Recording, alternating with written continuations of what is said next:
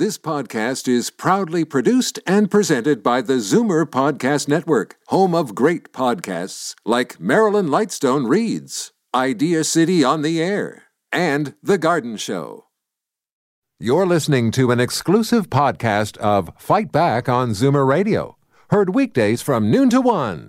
You're listening to an exclusive podcast of Fight Back on Zoomer Radio, heard weekdays from noon to 1. Now, Fight Back with Libby Znaimer on Zoomer Radio. Good afternoon and welcome. There have now been 3 incidents involving TTC streetcars and pedestrians since the beginning of October. 2 of them were fatal. Overnight, a man was hit by a streetcar in Roncesvalles Village. He was taken to a trauma center for treatment, and the good news is he is expected to survive. Monday evening, a man was killed after being struck and pinned by a streetcar on Queen Street west of Broadview, and last Friday, a man who was pinned underneath a streetcar at the Queensway in Ellis on October the 1st succumbed to his injuries. Does this indicate a trend? The TTC says no, but back in June, a published report revealed that streetcars account for half of deadly TTC collisions with pedestrians and cyclists. We want to hear from you. Do you take extra caution when you're getting on or off a streetcar or you're near them? What's your reaction to this? A lot of our listeners are really worried about this as pedestrians. The numbers to call, 416-360-0740, toll-free, 1-866-740-4740. I'm here with Stacey Morales, who is a personal injury lawyer who has represented, as she says, too many of these victims. And on the line, Brad Ross, Executive Director of Corporate Communications for the TTC. Welcome to you both. Thank you so much for being with us. Thank you for having me. Hi, Libby. Thank you. Hi. Okay, Brad, let's start with you. What's up with these terrible, I won't even call them accidents, collisions, injuries? Mm-hmm. Yeah, we don't use the word accidents, actually. It's very tragic, needless to say. We have had a cluster of 3 incidents, as you pointed out, in about a week, and that's 3 too many as far as we're concerned, regardless of fault. We can always learn from these, and we do. There's a number of things that we are doing right now, in fact, with external cameras, and we had a public consultation last night, and external cameras, once they are activated on our buses and streetcars, will help us greatly in understanding objectively what happened, and then allow us to take that away and perhaps use it in our training and find ways that that maybe something is happening out there that we haven't really gotten a hold of, and that this would that seeing Surely what the happened numbers would help us. Seeing what happened would allow us then to perhaps do something differently. I don't know what that would be, Libby, but all I'm saying is that external cameras will help in investigations and then prevention down the road. And I guess help with determining how much liability you have, but surely with the numbers of these incidents that you've had so far, you must have some idea. Well, we've had, in the last decade, there have been 30 fatalities involving buses and streetcars. So that's, in the last 10 years. In the last year in the city, there have been about 30 pedestrian cyclist fatalities involving automobiles. Far too many. But I want to, I think some context is important with respect to the TTC, where travel 250 million kilometers annually on the roads, and we have professionally trained operators, and yes, we learn from every incident, and we are defensive, and we do everything we can possibly do to prevent collisions with pedestrians and cyclists. We have information and education campaigns that talk about the size of streetcars, the fact that they're on fixed tracks, they can't swerve. They don't have the stopping distance. They have a long stopping distance, unlike an automobile, and so we need to remind people about their heft, that crossing mid-block can be dangerous, and we ask people to always use signalized intersections and crosswalks. That's why we've moved our streetcar stops, in fact, to signalized intersections and crosswalks to help reduce the number of mid-block crossings, for example. I'm going to bring Stacy in. What's your response to what Brad's saying? First of all, how many of these clients have you represented? I haven't kept track of them, Libby, but too many in the last 12 years for sure. I appreciate Brad's comments on the number of fatalities there are, but certainly he has better statistics when it comes to how many injuries there are. These injuries are catastrophic, and they're absolutely tragic. So I'd be interested to hear what Mr. Ross says regarding how many accidents involving catastrophic injuries there were in the last decade. Also, I did want to address his comments about the external cameras. I think that's wonderful. I would question why this hasn't been done before. We are aware that there's internal cameras, and it's happened more than once when those internal cameras suddenly malfunctioned or didn't catch the incident, and it's concerning. It's concerning for the public safety. It's concerned for personal injury lawyers, for injured parties. Are you suggesting that they didn't catch the incident on purpose? Well, no, I can't imagine that somebody would discard any sort of investigate any sort of surveillance cameras, but certainly that's a problem. And I wonder why Brad feels that an external camera is now going to be somewhat more reliable in terms of establishing liability. Are you saying that the internal cameras are not sufficient enough? The internal cameras do not capture, other than peripherally, what may be happening out on the street. An external camera, front-facing, side-facing, and rear-facing, is essentially a 360-degree view of the vehicle, will allow us to see what exactly happened, who ran a red light, for example, or walked in front of a vehicle, or pulled out unexpectedly where it caused our streetcar to have to go into emergency brake, where somebody falls on the vehicle and injures themselves. There was information, and Privacy Commissioner asked us to do this public consultation for these external cameras, and that's what we did last night. The internal cameras have captured a number of instances that occur on our vehicles, criminal, for example, assaults on our operators, assaults on customers. Occasionally, they do see peripherally if something occurred, but that wasn't their purpose. The external cameras will assist with, and let me be clear, we're not looking to fight people who have a legitimate claim, but we do see fraudulent claims that come to the TTC all the time, and we have an obligation to protect public money, and so these cameras will assist with that as well. One of the things you were telling me earlier, Stacy, is that when there is an injury, that the TTC driver's first call is to their supervisor before they call 911. Yes, that's been my experience. I don't understand why that is. Well, actually, that's not correct. The first call is to our transit control center, who then call 911. We have a control center that is the center of all that we do, and so the operator doesn't call 911. Our transit control center does, and it's an immediate call.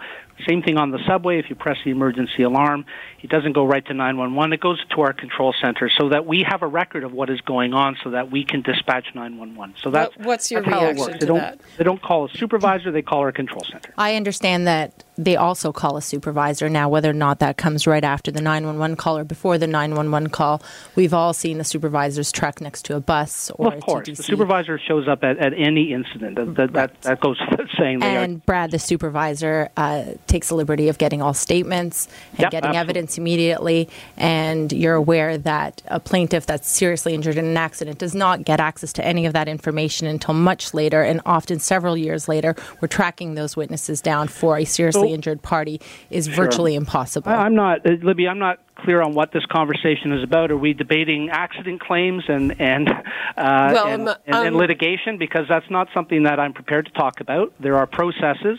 Of course, there are processes that we have to follow, and we follow those processes.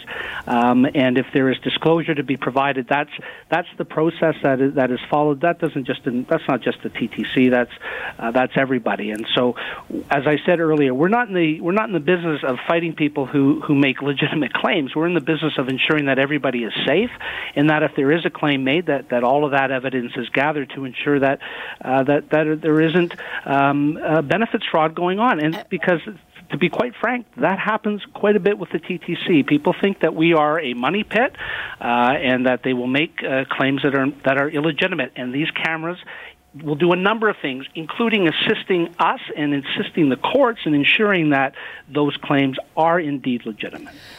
What have you done in terms of driver training to avoid this type of... I mean, for some reason, the streetcars have these incidents, injuries at twice the rate of buses, which cover a lot more ground. Well, actually, the split is actually 50-50. But regardless, we train our operators to be defensive drivers at all times. So take Queens Quay, for example. We know that a number of cars make their way onto the right-of-way for a number of different reasons. And so our operators have training to keep an eye out for that, to go slowly through areas where cars are prone to be on the right-of-way, to constantly be looking out for pedestrians, for automobiles that may be pulling out. It's about defensive driving. It's about being part of the Vision Zero task force that we are as part of the city. We can, as I said, we can continually, and we do continually learn from collisions, whether they're non-fatal or not. Our objective as an organization is to be the safest transit system we can possibly be, and we continue to strive for that. Operating a streetcar in mixed traffic comes with incredible risks. There's no doubt about that, and so we have to mitigate those risks, and we do that with training. Okay, I'm going to bring in Pat. Hello, Pat. Good morning. Good morning. Yes, I have some personal experience on a number of these issues. 65 years ago, I was on a TTC. 65 years ago? 65 years ago, yes. I was 9 years of age, and the TTC streetcar hit a lady. She got scooped up by the undercarriage. I think they used to call them the cow catcher. But unfortunately, she died. Now, she was crossing mid-street. She had crossed from behind one streetcar and walked right into the front of the one I was on. I think there is a lot of problems with people crossing mid-street. The other problem is I'd be interested in the age group, because I know that people who thought they could get across the street easily when they were 40 are still trying these games when they're 75 and 80, and they're not quite as quick. So that's my take on that. And when you add in phones and music, no wonder we have a problem. Okay, Pat, thanks for that. I have one comment on the fraud, though. I have a friend who was driving his van, and he had a man jump in front of the van. The insurance company, rather than fight the case in court, paid out $40,000. And this is a major, major problem in our province, if not across North America. Okay, so, Pat, thanks for that. 65 years ago, I don't know what we learned from that, though I'm assuming that part of the problem is that people they don't only cross at crosswalks and lights. Well, we definitely have an issue with jaywalking in the city, and we have to keep in mind, obviously, that the city is getting more and more congested. There's more and more public events. There was Nuit Blanche. There was accidents at Nuit Blanche several years ago involving a streetcar. And you have pedestrians, and they're out in a public event. They're walking. There's lots of women wearing heels. Brad's absolutely right. There's tracks that they should be on, and those tracks in and of themselves, unfortunately, are hazards at overpopulated events. And, the fact that a streetcar can't stop on a dime is a problem, especially when they have the same speed requirements as a car does.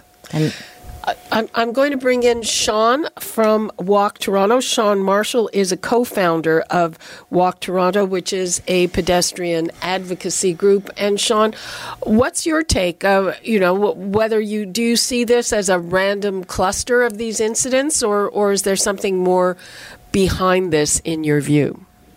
Good afternoon. Yeah. Good afternoon. Good afternoon. So there's 3 streetcar incidents resulting in either injury or death in the last couple of days. The first, the one at I can speak to the one at Queen East and Hamilton Avenue that happened on October 8th, and this is involving a cyclist. The issue here, one of the issues that I'd like to bring up is that, and often we do not have safe pedestrian cycling infrastructure that can best accommodate vulnerable road users, such as pedestrian cyclists. When you look at Queen East there in Hamilton Avenue, that's between Broadview and the Don River. You have 2 streetcar routes going through there, the Queen and the King cars, and it's a narrow street that carries a lot of traffic. And if you're riding a bicycle, there's not many options in that area to get across the Don River. You go all the way down to Lakeshore Boulevard, where there is a path. There's the Richmond Adelaide ramps that go into Eastern Avenue, and that's high-speed ramps. That's not a safe place for pedestrians or cyclists. You have the Queen Street there, and then you have to go all the way up to Dundas and then Gerrard. There's not many good options there. So, and we know that streetcar tracks, like I've rode a bicycle myself and got stuck in the streetcar tracks and was injured there.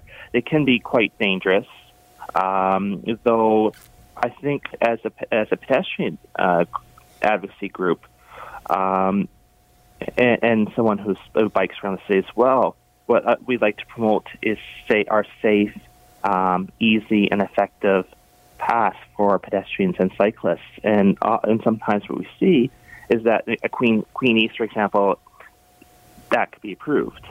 There's the other. So you're saying that it's the design of the streets definitely has some effect on this. We've had the 3 incidents here involving streetcars, but I also like to point out that so far in 2018, 32 pedestrians have been killed in Toronto. Yep. Most of those have been in the suburbs with high speeds. Many now we're hearing more instances of hit and runs, where a motorist hits a pedestrian or cyclist and then takes off afterwards. Well, there's just one that happened the other night. They're still looking for the woman.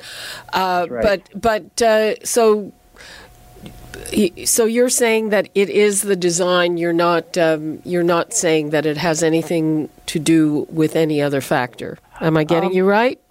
Design's a huge part of it, and a proper Vision Zero traffic safety plan would help in some of these cases.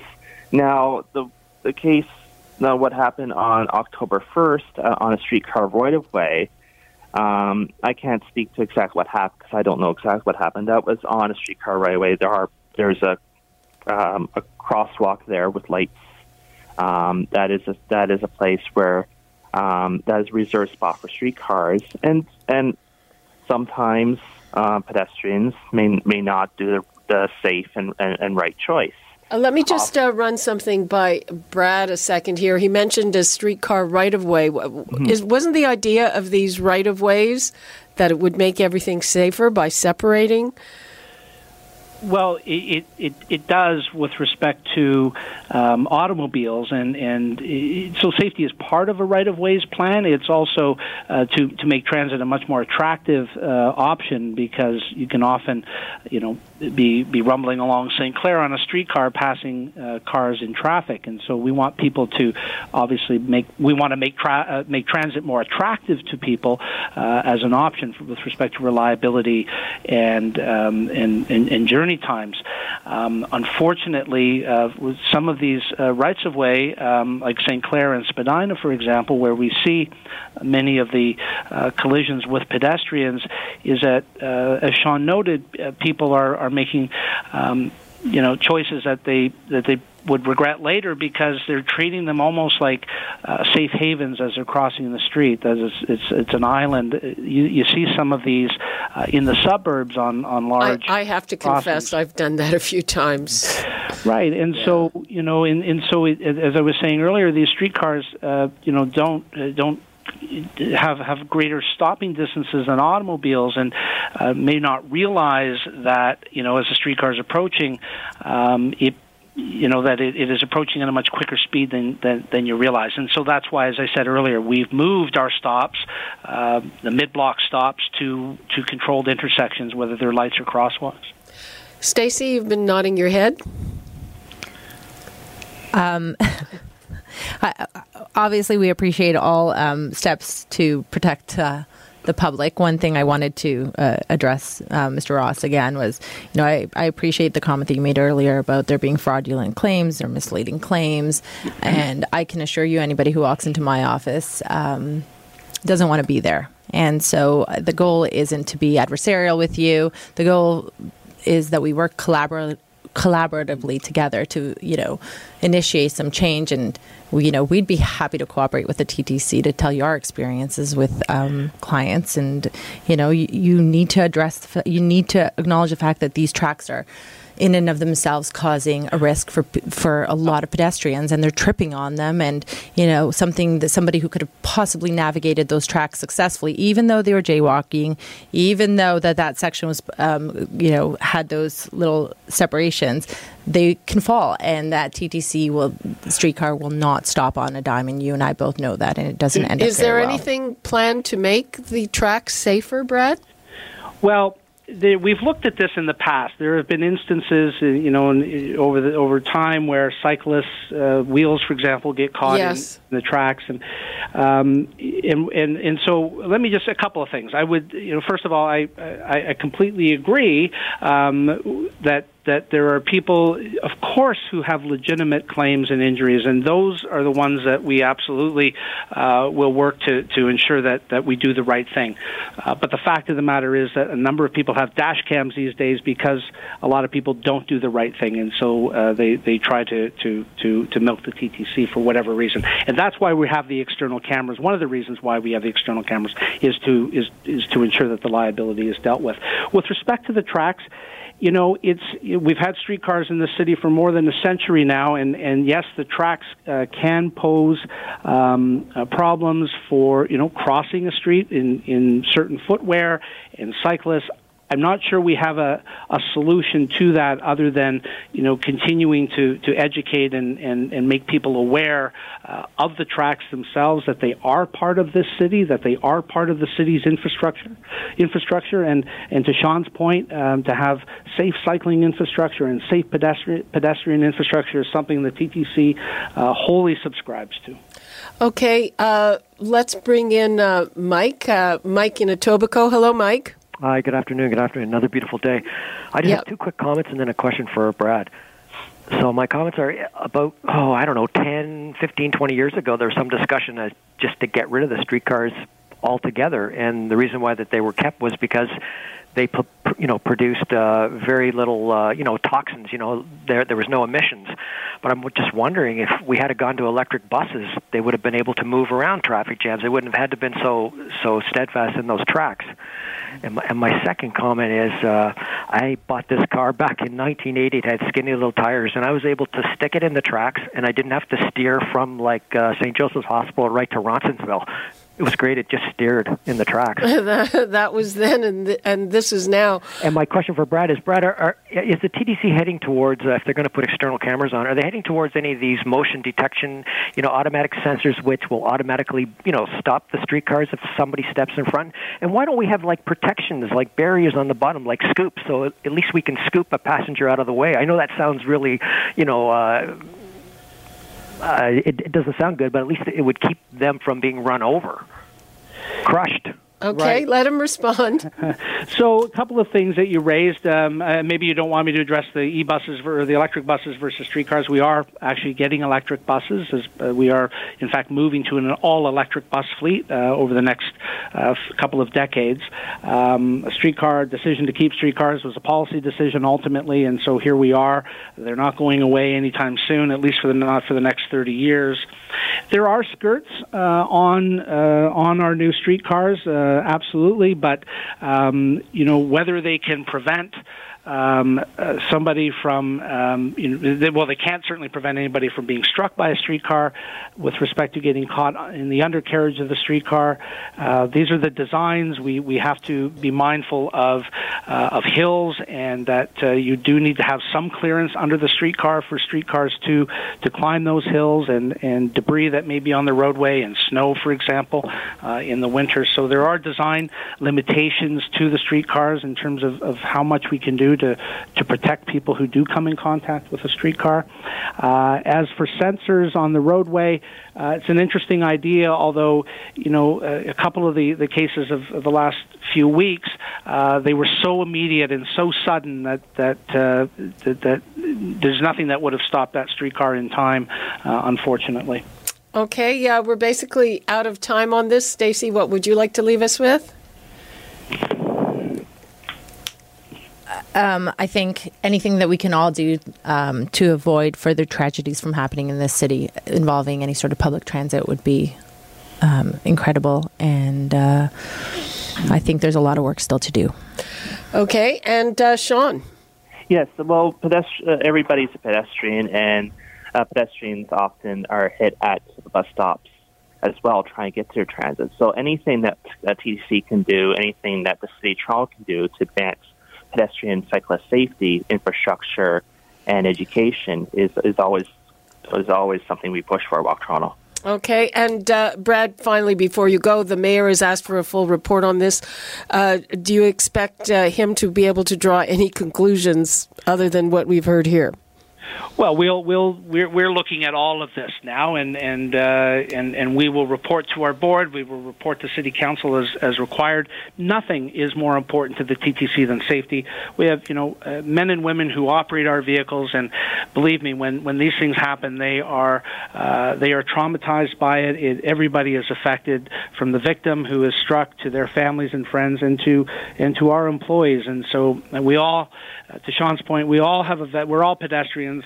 Some of us are cyclists as well, and we all have a vested interest in maintaining a safe transportation infrastructure in this ever-growing city. Okay. Thank you all for that. I hope this is an issue we won't have to revisit anytime soon. People, if we couldn't get to your calls, remember Free for All Friday is coming up. You're listening to an exclusive podcast of Fight Back on Zoomer Radio. Heard weekdays from noon to 1. You're listening to an exclusive podcast of Fight Back on Zoomer Radio. Heard weekdays from noon to 1. You're listening to an exclusive podcast of Fight Back on Zoomer Radio. Heard weekdays from noon to 1. You're listening to an exclusive podcast of Fight Back on Zoomer Radio. Heard weekdays from noon to 1. This podcast is proudly produced and presented by the Zoomer Podcast Network, home of great podcasts like Marilyn Lightstone Reads, Idea City on the Air, and The Garden Show.